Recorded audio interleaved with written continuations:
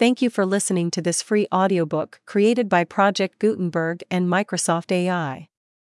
To learn more about the project or give feedback on the quality of a recording, please visit aka.ms/audiobook. Time and Life by Thomas Henry Huxley. Everyone knows that superficial film of the Earth's substance, hardly 10 miles thick, which is accessible to human investigation, is composed for the most part of beds or strata of stone, the consolidated muds and sands of former seas and lakes, which have been deposited one upon the other, and hence are the older the deeper they lie.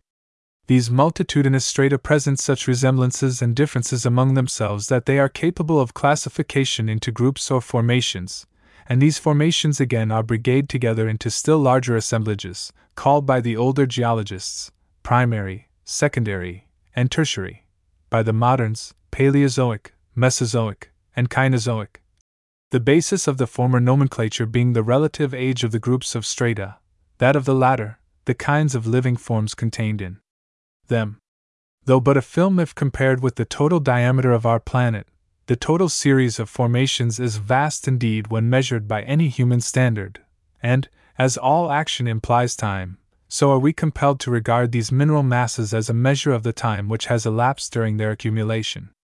The amount of the time which they represent is, of course, in the inverse proportion of the intensity of the forces which have been in operation. If, in the ancient world, mud and sand accumulated on sea bottoms at tenfold their present rate, it is clear that a bed of mud or sand 10 feet thick would have been formed then in the same time as a stratum of similar materials 1 foot thick would be formed now, and vice versa. At the outset of his studies, therefore, the physical geologist had to choose between two hypotheses: either, throughout the ages which are represented by the accumulated strata, and which we may call geologic time, the forces of nature have operated with much the same average intensity as at present, and hence the lapse of time which they represent must be something prodigious and inconceivable; or, in the primeval epochs, the natural powers were infinitely more intense than now, and hence the time through which they acted to produce the effects we see was comparatively short. The earlier geologists adopted the latter view almost with one consent, for they had little knowledge of the present workings of nature, and they read the records of geologic time as a child reads the history of Rome or Greece, and fancies that antiquity was grand, heroic, and unlike the present because it is unlike his little experience of the present. Even so, the earlier observers were moved with wonder at the seeming contrast between the ancient and the present order of nature. The elemental forces seem to have been grander and more energetic in primeval times. Upheaved and contorted, rifted and fissured, pierced by dikes of molten matter or worn away over vast areas by aqueous action, the older rocks appeared to bear witness to a state of things far different from that exhibited by the peaceful epoch on which the lot of man has fallen. But by degrees thoughtful students of geology have been led to perceive that the earliest efforts of nature have been by no means the grandest. Alps and Andes are children of yesterday when compared with Snowdon and the Cumberland Hills, and the so-called glacial epoch, that in which perhaps the most extensive physical changes of which any record remaining occurred, is the last and the newest of the revolutions of the globe. And in proportion as physical geography, which is the geology of our own epoch, has grown into a science, and the present order of nature has been ransacked to find what, hibernice, we may call precedents for the phenomena of the past, so the apparent necessity of supposing the past to be widely different from the present has diminished. The transporting power of the greatest deluge which can be imagined sinks into insignificance beside that of the slowly floating, slowly melting iceberg, or the glacier creeping along at its snail's pace of a yard a day. The study of the deltas of the Nile, the Ganges, and the Mississippi has taught us how slow is the wearing action of water, how vast its effects when time is allowed for its operation. The reefs of the Pacific, the deep-sea soundings of the Atlantic, show that it is to the slow-growing coral and to the imperceptible animalcule, which lives its brief space and then adds its tiny shell to the muddy cairn left by its brethren and ancestors, that we must look as the agents in the formation of limestone and chalk, and not to hypothetical oceans saturated with calcareous salts and suddenly depositing them. And while the inquirer has thus learnt that existing forces, give them time, are competent to produce all the physical phenomena we meet with in the rocks, so, on the other side, The study of the marks left in the ancient strata by past physical actions shows that these were similar to those which now obtain.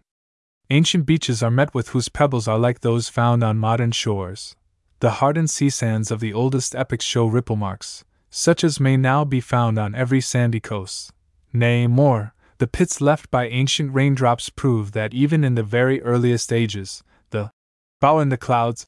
must have adorned the Paleozoic firmament.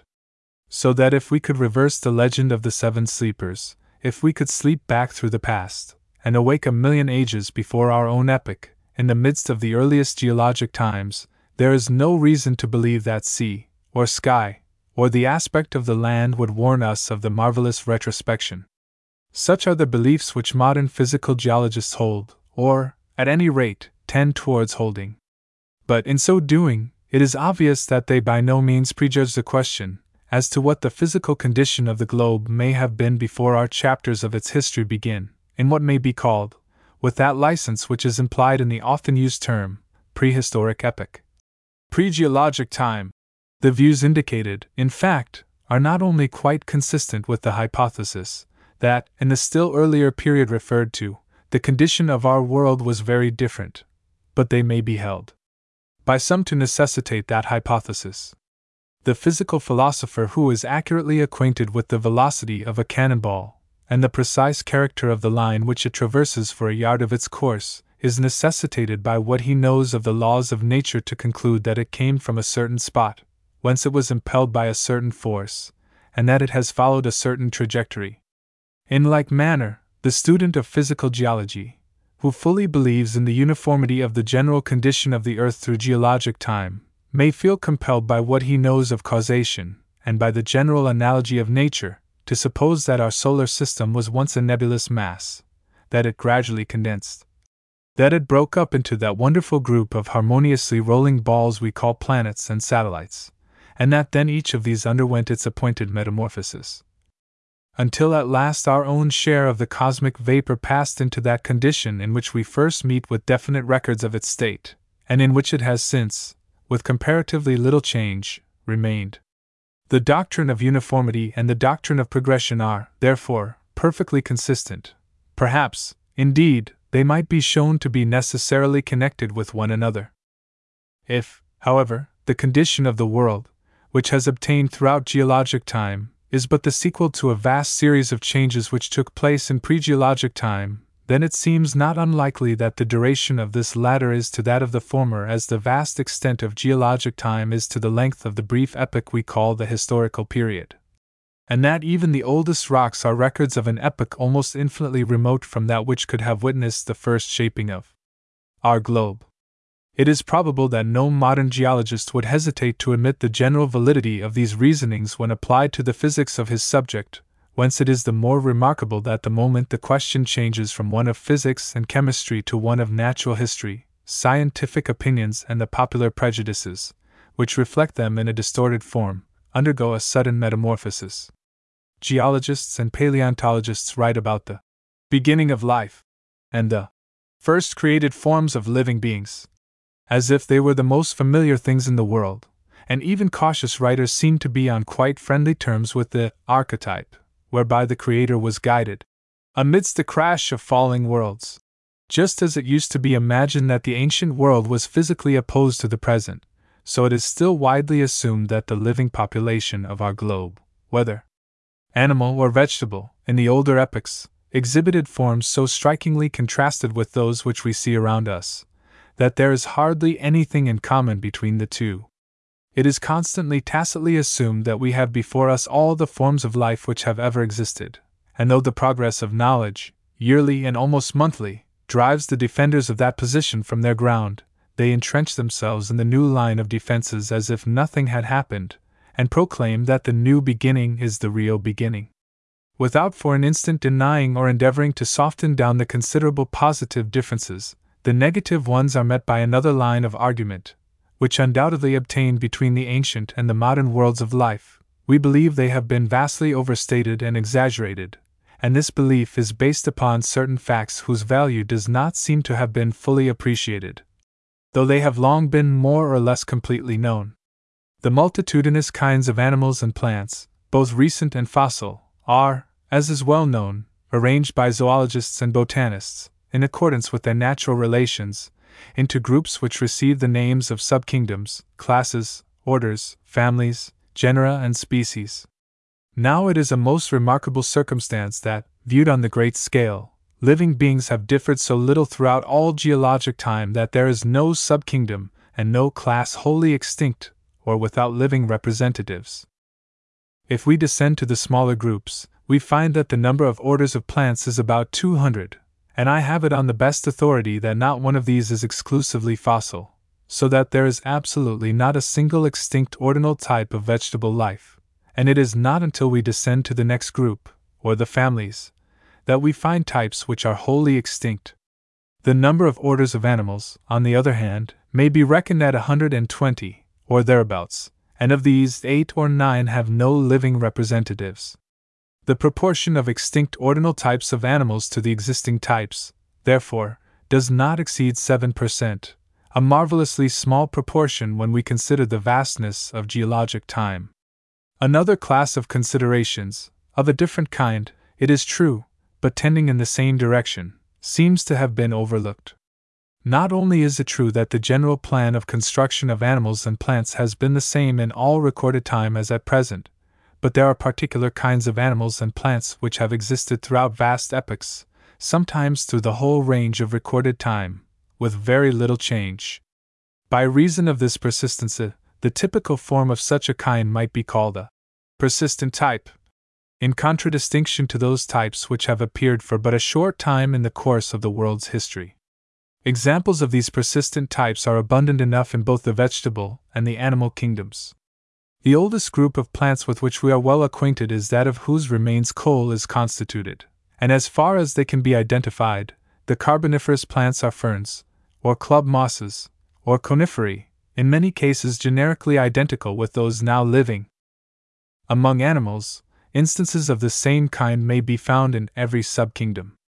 The Globigerina of the Atlantic soundings is identical with that which occurs in the chalk, and the casts of Lower Silurian foraminifera, which Ehrenberg has recently described, seem to indicate the existence at that remote period of forms singularly like those which now exist. Among the corals, the Paleozoic tabulata are constructed on precisely the same type as the modern milpores, and if we turn to mollusks, the most competent malacologists fail to discover any generic distinction between the cranii, lingulae, and decini of the Silurian rocks and those which now live. Our existing nautilus has its representative species in every great formation, from the oldest to the newest, and loligo, the squid of modern seas, appears in the lias, or at the bottom of the Mesozoic series, in a form, at most, specifically different from its living congeners. In the great assemblage of annulose animals, the two highest classes, the insects and spider tribe, exhibit a wonderful persistence of type. The cockroaches of the Carboniferous epoch are exceedingly similar to those which now run about our coal cellars, and its locusts, termites, and dragonflies are closely allied to the members of the same groups which now chirp about our fields, undermine our houses, or sail with swift grace about the banks of our sedgy pools. And in like manner, the Paleozoic scorpions can only be distinguished by the eye of a naturalist from the modern ones.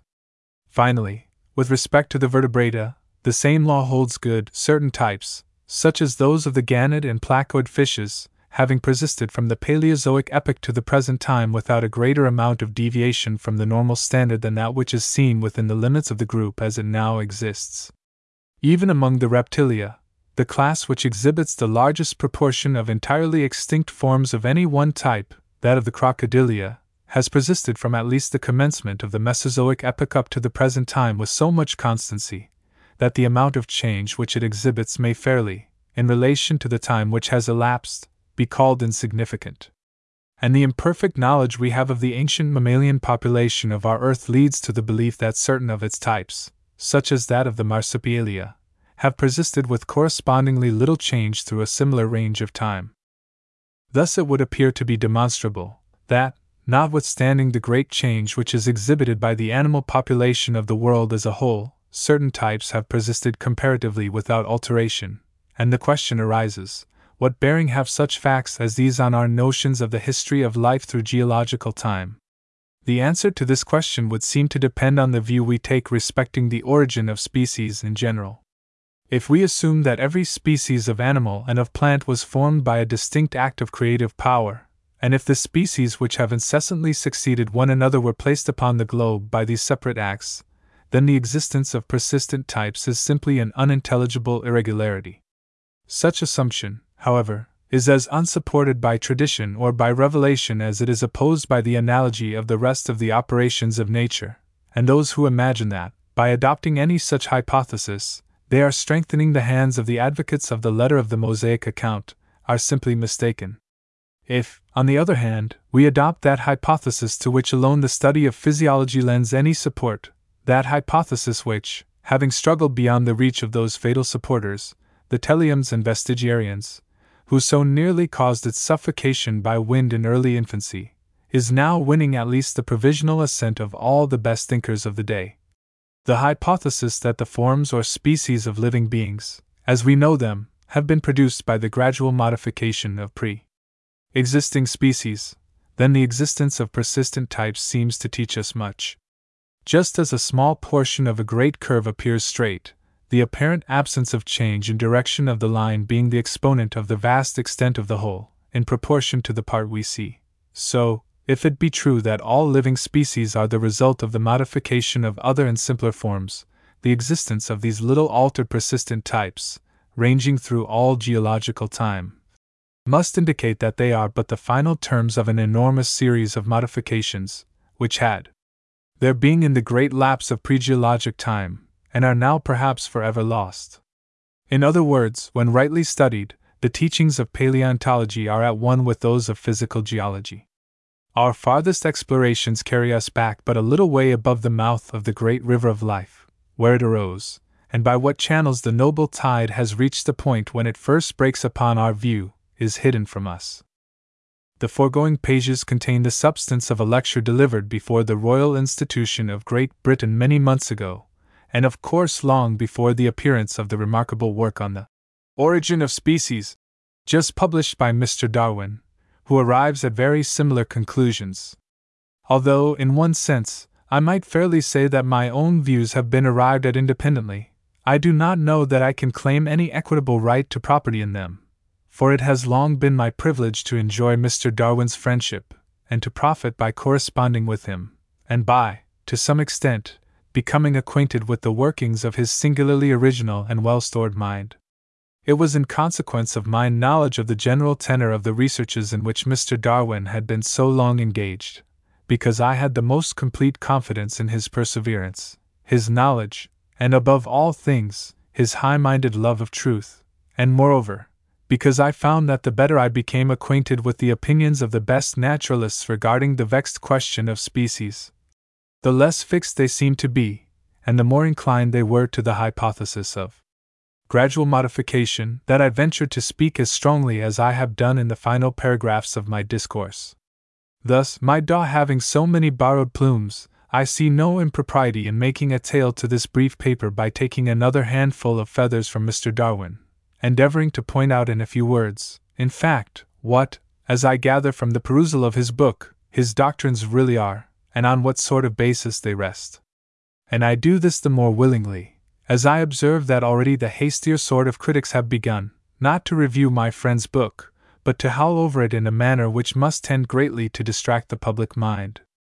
No one will be better satisfied than I to see Mr. Darwin's book refuted, if any person be competent to perform that feat. But I would suggest that refutation is retarded, not aided, by mere sarcastic misrepresentation. Every one who has studied cattle breeding, or turned pigeon fancier, or pomologist,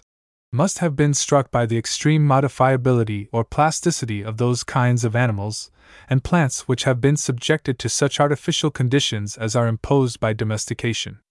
Breeds of dogs are more different from one another than are the dog and the wolf, and the purely artificial races of pigeons, if their origin were unknown, would most assuredly be reckoned by naturalists as distinct species and even genera. These breeds are always produced in the same way. The breeder selects a pair, one or other, or both, of which present an indication of the peculiarity he wishes to perpetuate, and then selects from the offspring of them those which are most characteristic, rejecting the others.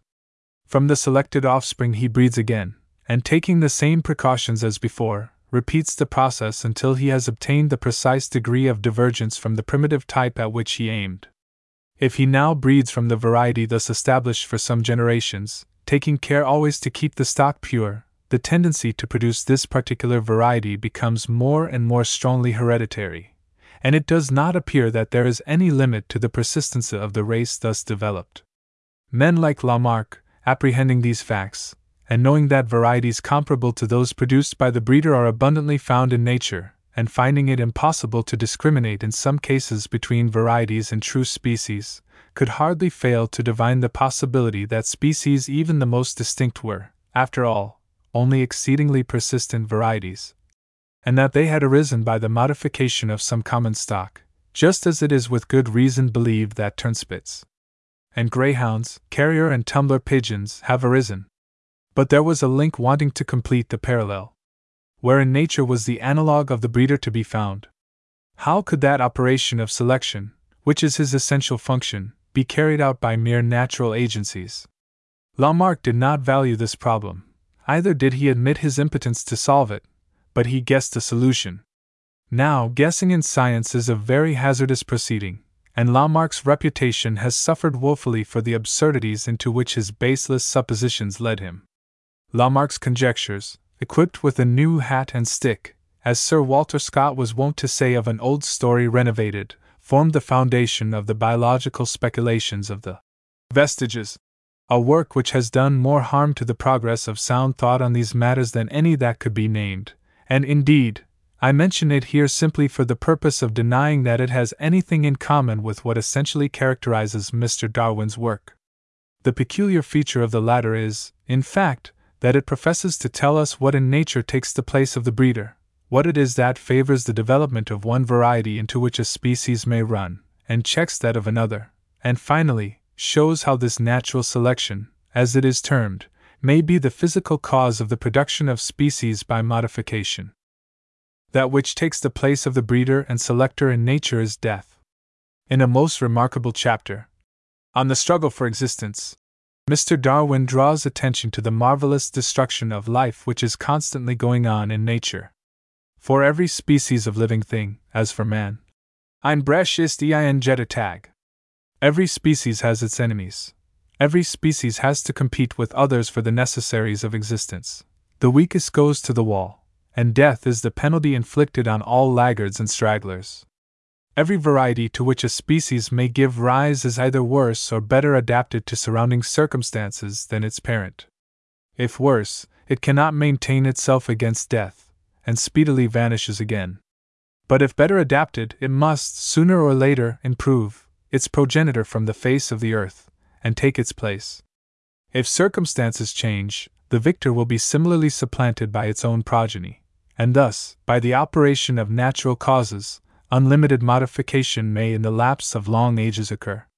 For an explanation of what I have here called vaguely surrounding circumstances,